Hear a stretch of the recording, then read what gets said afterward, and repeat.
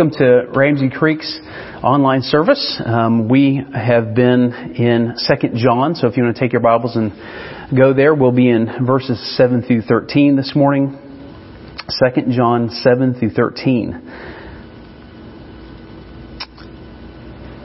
We'll read that and then we'll proceed to pray. So let's read 2 John 7 through 13. For many deceivers have gone out into the world, those who do not confess the coming of Jesus Christ in the flesh. Such a one is the deceiver and the Antichrist. Watch yourselves so that you may not lose what we have worked for, but may win a full reward. Everyone who goes on ahead and does not abide in the teaching of Christ does not have God. Whoever abides in the teaching has both the Father and the Son. If anyone comes to you and does not bring this teaching, do not receive him into your house or give him any greeting. For whoever greets him takes part in his wicked works. Though I have much to write to you, I would rather not use paper and ink. Instead, I hope to come to you and talk face to face so that our joy may be complete. The children of your elect sister greet you. We have talked about how John more than likely wrote to a church, not just an individual here in 13. At least in my mind, helps confirm that maybe that's the right direction to take this. And so, with that being said, let's pray. Father, we lift up these very unusual times to you, these very unusual struggles. And as much as they are different for us and difficult for us maybe, we thank you that you have not lost your grip on this world. You know exactly the kinds of plans that are laid before us, and that they are all designed for us to learn to trust you more. And so we just pray, Lord, that you would enable our trust for your glory. In Jesus' name, amen.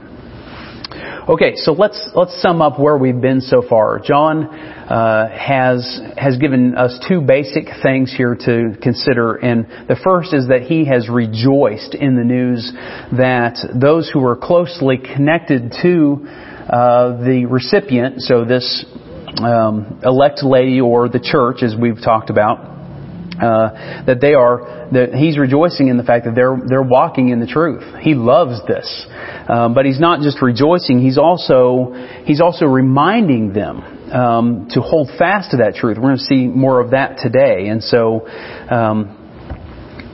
that truth that he's reminding them of is the truth that's found in the commands of Christ, in the person and commands of Christ, and those commands are expressed in love for fellow believers. And so, if you'll remember, a couple of weeks ago, Rod baited us and wanted us to look ahead and study, because there was a very unusual purpose for this obedience, for this expression of love. And so we're going to pick up that unusual thing here in verse 7. He says, "For many deceivers have gone out into the world, those who do not confess the coming of Jesus Christ in the flesh. Such a one is the deceiver and the Antichrist." So John begins this verse 7 here, with the word "for." And the word "for" can also be translated "because." So what I want to do is I want to take verse 6, which we studied 2 weeks ago, and verse 7, and let's put them together. And so let's start in verse 6 and read 6 and 7 together. "And this is love, that we walk according to His commandments. This is the commandment, just as you have heard from the beginning, so that you should walk in it. Because many deceivers have gone out into the world, those who do not confess the coming of Jesus Christ in the flesh. Such a one is the deceiver and the Antichrist." So we're putting these things together, and walking in obedience then is not just to display devotion. That's what he's talked about so far. But this unusual purpose is not just to display devotion, but to discern deceivers. So when a professing believer consistently fails in displaying devotion to the local body of believers, what's the problem? Well, tend to come up with excuses for folks, and some of those are things like, well, he's just not had very good examples. If he had a good example, then he would follow suit and just do what he's supposed to do. But he just doesn't have good examples around, and so he doesn't do what he doesn't walk in obedience here. Or we give another excuse for him, and well, he's got a really tight schedule. He works all the time. He's got to balance work and leisure. And I actually have heard this before. People have said, well, he's not involved, not active because, you know what? Sunday is the only day he has to work on the lawn. And so we just pass it off. We just excuse it. So I want to venture to say that maybe that's not a very wise thing to do. And this last week, the check engine light came on in my van. And everybody knows that when the check engine light comes on in your vehicle, that means that you need to go and wash it and wax it and make it look brand new. Because if it looks new, it will drive fine and the check engine light will go off, right? If you wash and wax your vehicle and make it look good, no, that doesn't work. That doesn't work. That means there's something wrong internally. And so when there's not an expression of love and devotion to the body of Christ, then that's telling us something not just on the outside. It's not just his, I'm going to use a big word here, it's not just his orthopraxy. It's not just his practice. It's not just the things that he is doing that are wrong or incomplete. There's a problem with his orthodoxy. There's a problem with his what he believes. So when there's not a devotion to the local body, it's a belief issue. It's primarily an understanding of Christ that's a failure here. And so what I want to consider here is we need to look at the head. Look at Christ. He abandoned His glory that He shared with the Father, and came to this earth to be born in a cowshed. That's gross. It shows the level at which he was born. The socioeconomic level was very low. It's hard to fathom that the cowshed that he was born in the day before had cows and sheep that don't have cleanliness is not a top priority for them. And so here he was born in a really kind of disgusting situation.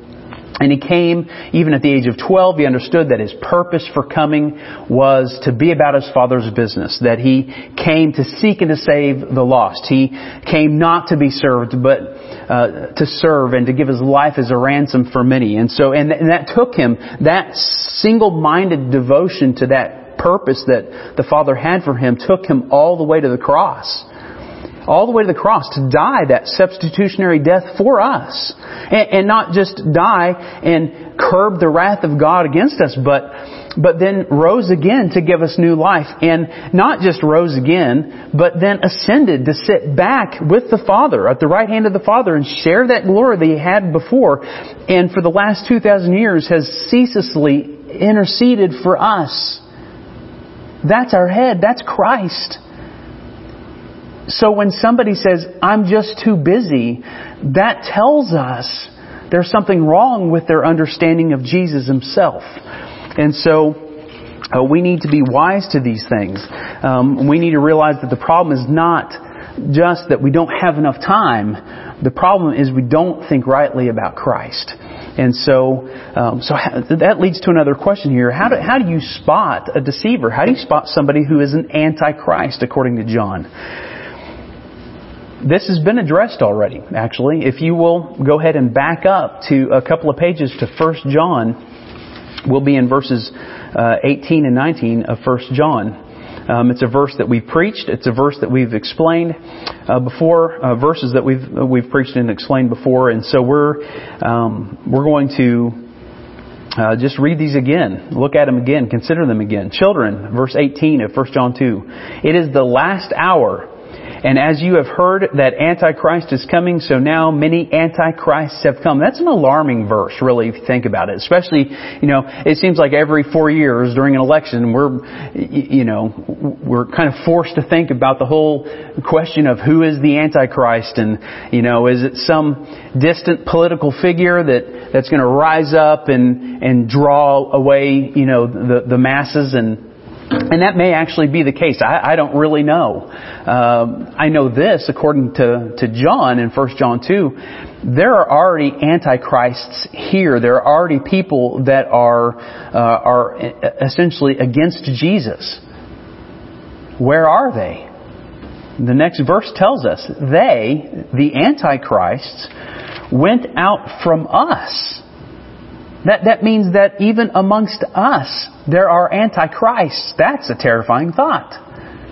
They went out from us, but they were not of us. For if they had been of us, they would have continued with us. But they went out that it might become plain that they all are not of us. So the issue for discerning deceivers and antichrists is essentially, how do they relate to the body of Christ? Are they actively involved in the body of Christ? Back when churches used to practice church discipline, that was one of the first tip-offs that church discipline needed to happen, was attendance. When somebody didn't show up for a couple of weeks, the church body got concerned for them. And inevitably they would go and seek them out and try to figure out what was wrong. And so attendance doesn't save you. It's just an evidence of salvation. So now we read these things, we talk about these things, and maybe you're thinking, well, okay, this might apply to some people, but this really doesn't necessarily apply to me. I really think that I'm safe. I don't think that this would ever happen to me. And John doesn't leave it there. He says, if you go on with me in verse 8 of 2 John, he says, watch yourselves. Not necessarily watch other people per se, but watch yourselves, so that you may not lose what you have worked for, but may win a full reward. And so this verse, whether we're comfortable with this or not, acts as a warning. What does it warn us against? There are some people that are in a camp that says, well, verse 8 will tell you that you can lose your salvation. Now, I'm not going to go there for sure. Or it could mean that there is a reward of some kind, a greater reward that will be lost if we don't watch ourselves here. And so that's the reason I would lean towards, just simply because that's, in my mind at least, the kind of the plain reading of the text here. Just because I believe in eternal security, and I kind of cringe to even use these words, but the whole notion of once saved, always saved, I believe that. But that doesn't come without some explanation. Once legitimately saved, always saved. That salvation doesn't go away. And so that salvation that the Bible presents is based on pardoning grace, not on sin stumbling performance. It just can't happen. You cannot redeem yourself. But that does not mean that verse 8 doesn't speak to us. It's still a warning. And in fact, I'll go through a list here of verses. If you have a pen and paper and want to write these down and study them later, there are warnings all through the New Testament to believers. I'll read you one, and then I'll just reference the rest. Mark. So if you want to hold your finger in 2 John and go to Mark 13. Mark 13, verse 13. Jesus is talking about the end times. He's the close of the age, all the stuff that's going to happen in the end, and quite possibly around AD 70. There's a lot of mix there as to where he's going. But verse 13 says, in reference to the times that we live in, and you will be hated by all for my name's sake. But The one who endures to the end will be saved. In other words, if there's a lack of endurance, I'm not going to persevere with God or this faith that I claim to have, that's not saving faith. And so, right along with this, Colossians 1:23 is a warning. Galatians 6:1 is a warning. Hebrews 3:14 is a warning. Hebrews 6:1-6 is a warning. So how do we know if we're eternally secure? How do we know if our salvation really is resting in the person of Christ? And we've been touched by grace, that we're new creations in Jesus. How do you handle verse 8? If you're a saved person, a saved individual, you'll look at verse 8 and go, whoa, that's a warning for me. I need to watch myself. I need to work out my salvation with fear and trembling. It's God who works in me to will and to act according to His good pleasure. But I need to work out my salvation. I need to watch myself. That it is possible for me to succumb to being deceived. If you're a false convert, you may look at verse 8 and go, it doesn't apply to me. And just glaze over it. Or sit back and go, well, it can mean this or it can mean this. Don't really know. Let's go to verse 9. That's not okay. This is a warning for us. We need to pay attention to it. So watch yourselves so that you may not lose what you have worked for, but may win a full reward. Vance Havner says, faith that fizzles before the finish was faulty from the first. And so, if there's anything to be said about faith not only obeys God's Word, it perseveres, it continues, it endures. John goes on, notice with me verse 9. Everyone who goes on ahead and does not abide in the teaching of Christ does not have God. Whoever abides in the teaching has both the Father and the Son. So John doesn't leave us guessing, which is typical John. He draws a line in the sand. He does not say that if you do not abide in the teaching of Christ, you may not have God. He just simply says that if you do not abide in the teaching of Christ, you don't have God.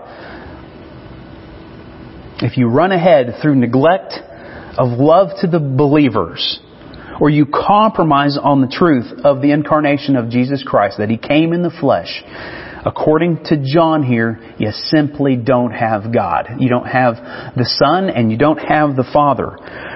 Now, a door has two sides. And this, just like this verse has two sides on it. On one side, it's those who do not know Christ. And on the other side, it's those who do know Christ. So, what's the hinge?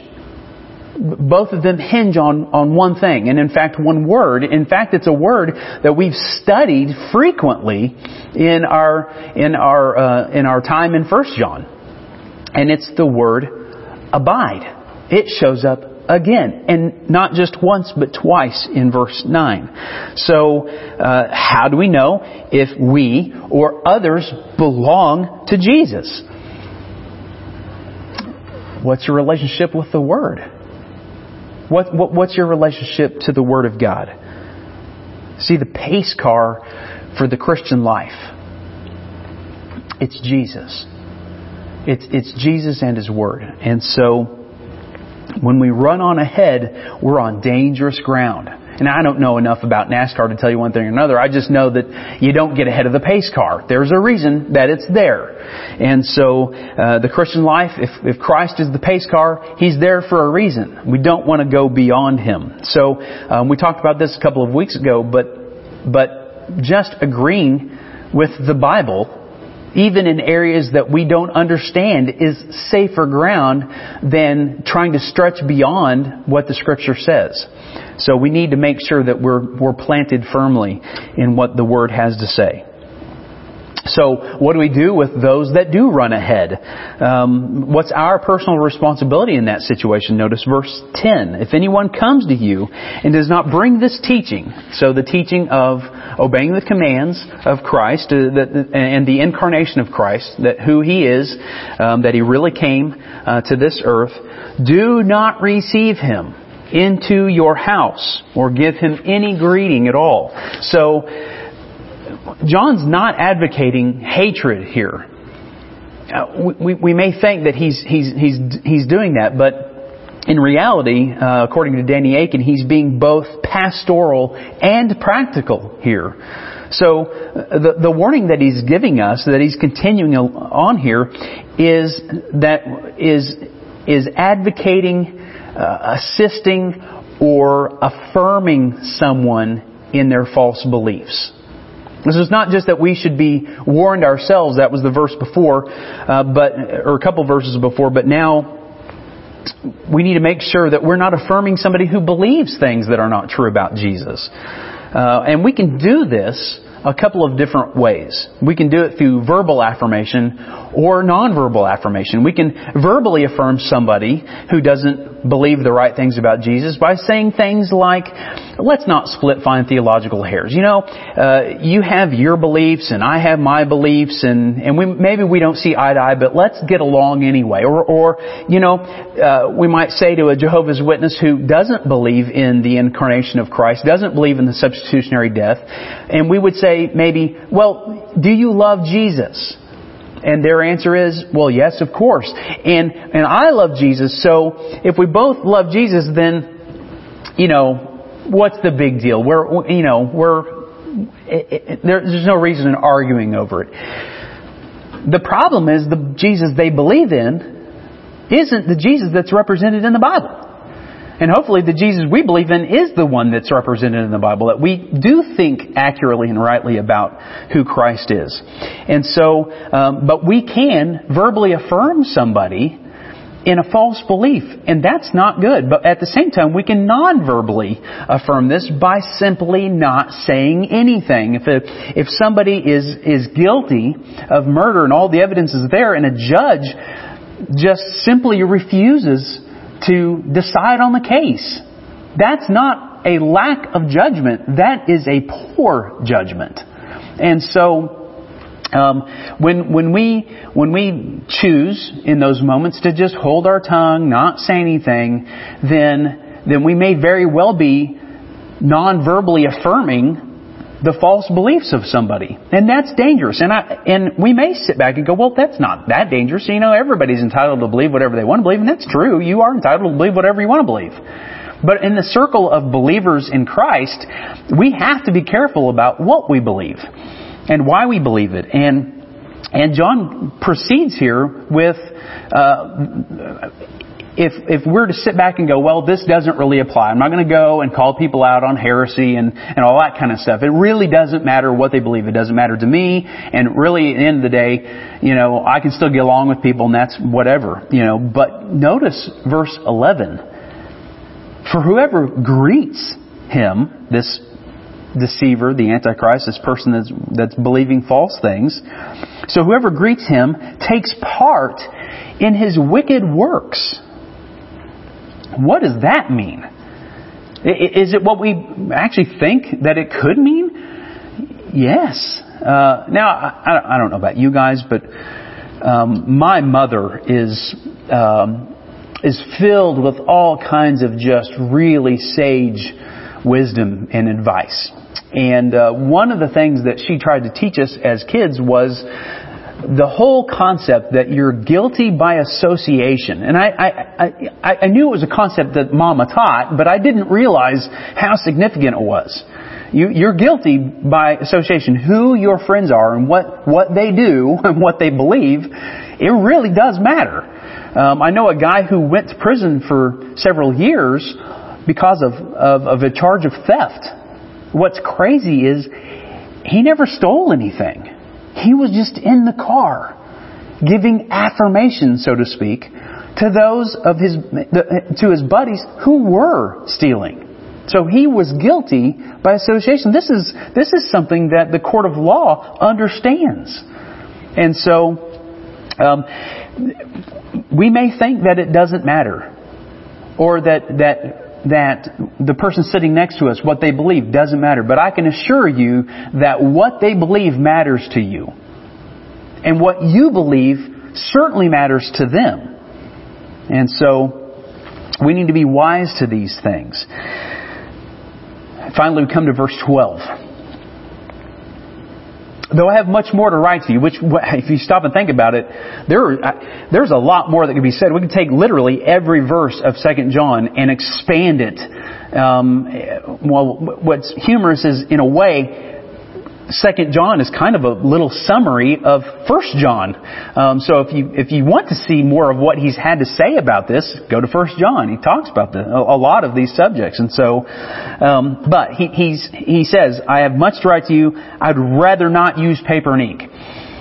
Which, understandable. Paper and ink in those days was a hair bit more scarce than it is today. If I need paper and ink, I go to the copier or the printer, and I can go get a ream of 500 pages of paper. And I can go to Walmart, and I can buy out enough pens to last me for years and years and years. That's not the way John's setup was. Parchment was basically homemade. Paper was basically homemade off the barks of trees and or the skins of animals, and ink was. And I'm maybe it's just because my kids are homeschooled, I don't really know, but they've attempted to make ink out of pokeberry juice. And that seems kind of silly, but that's kind of the way John would have come across ink as well. Taking chemicals in nature, and just using them to scribble his letters on. And so, but he didn't want to do that. And it's not necessarily because he didn't think that what he had to say was important, and that he didn't want to waste the resources. But notice the rest of verse 12. Instead, I hope to come to you and talk face to face, that our joy may be complete. So, as we close, let me cover a couple things here. One, John closes this letter in very much a similar fashion as how he began this letter, and so when we've taken time to look kind of at the meat of this of this letter, and for some, we may think that John just kind of went off the rails and got really snippy and authoritative and in the middle. But now he's kind of back on the rails, and he's kind again. And I'm going to say that that's not true. I think that he's consistently been loving to his recipient and to those that read this letter the whole time.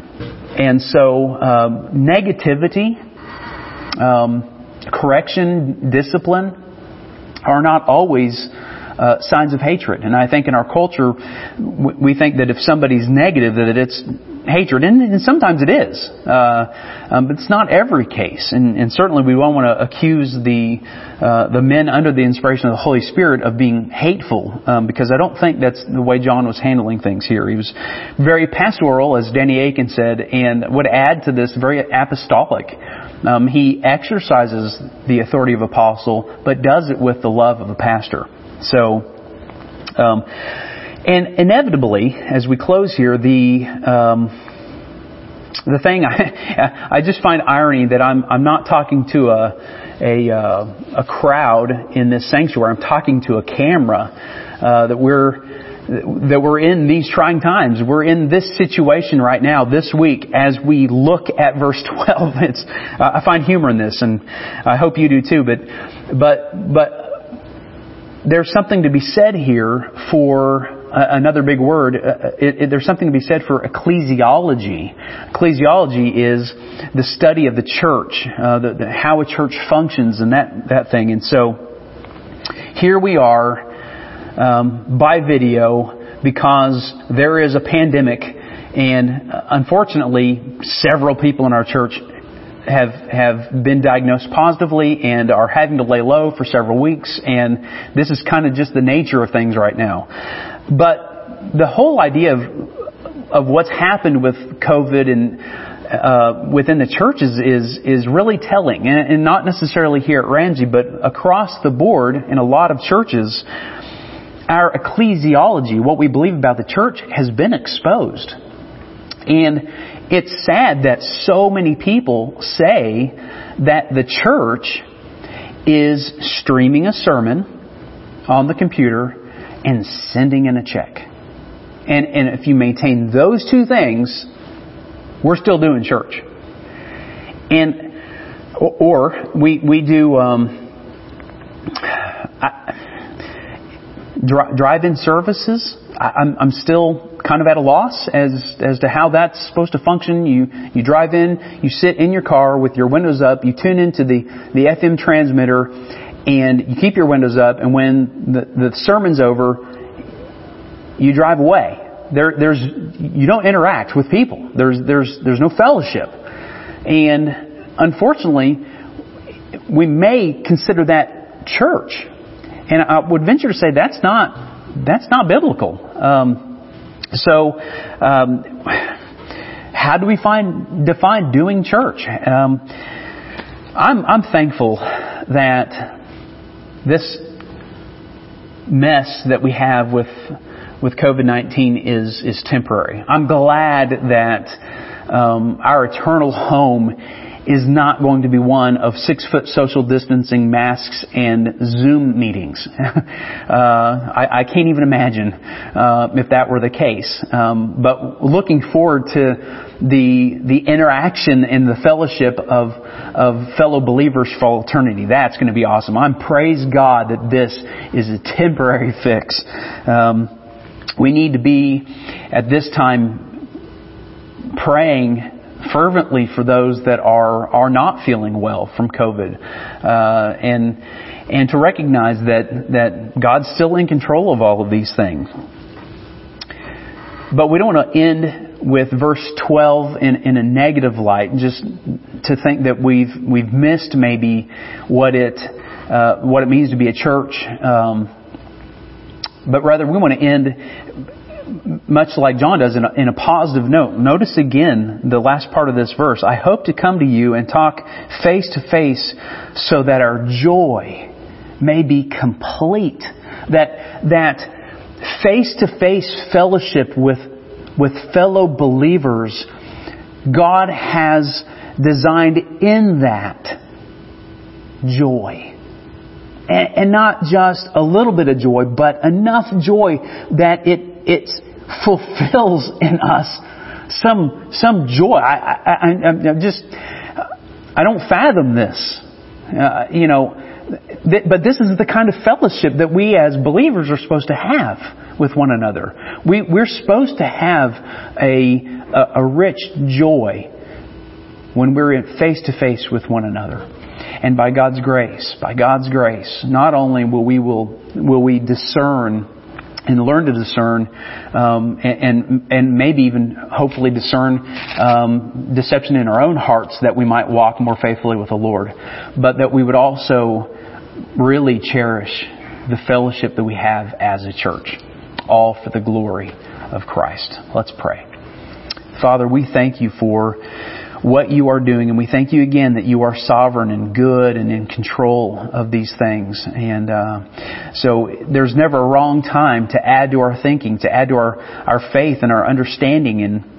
And John has done that in this verse, in these verses that we've looked at. And so I pray that you would help us, Lord, by your Spirit, to guard against false beliefs, that we would encourage one another as the day draws near of your return, and that we would recognize that in this time of separation, that absence makes the heart grow fonder, that we would come to cherish the fellowship that we share as a body of believers. So we lift all of this up to you, and we just ask it all in Jesus' name. Amen.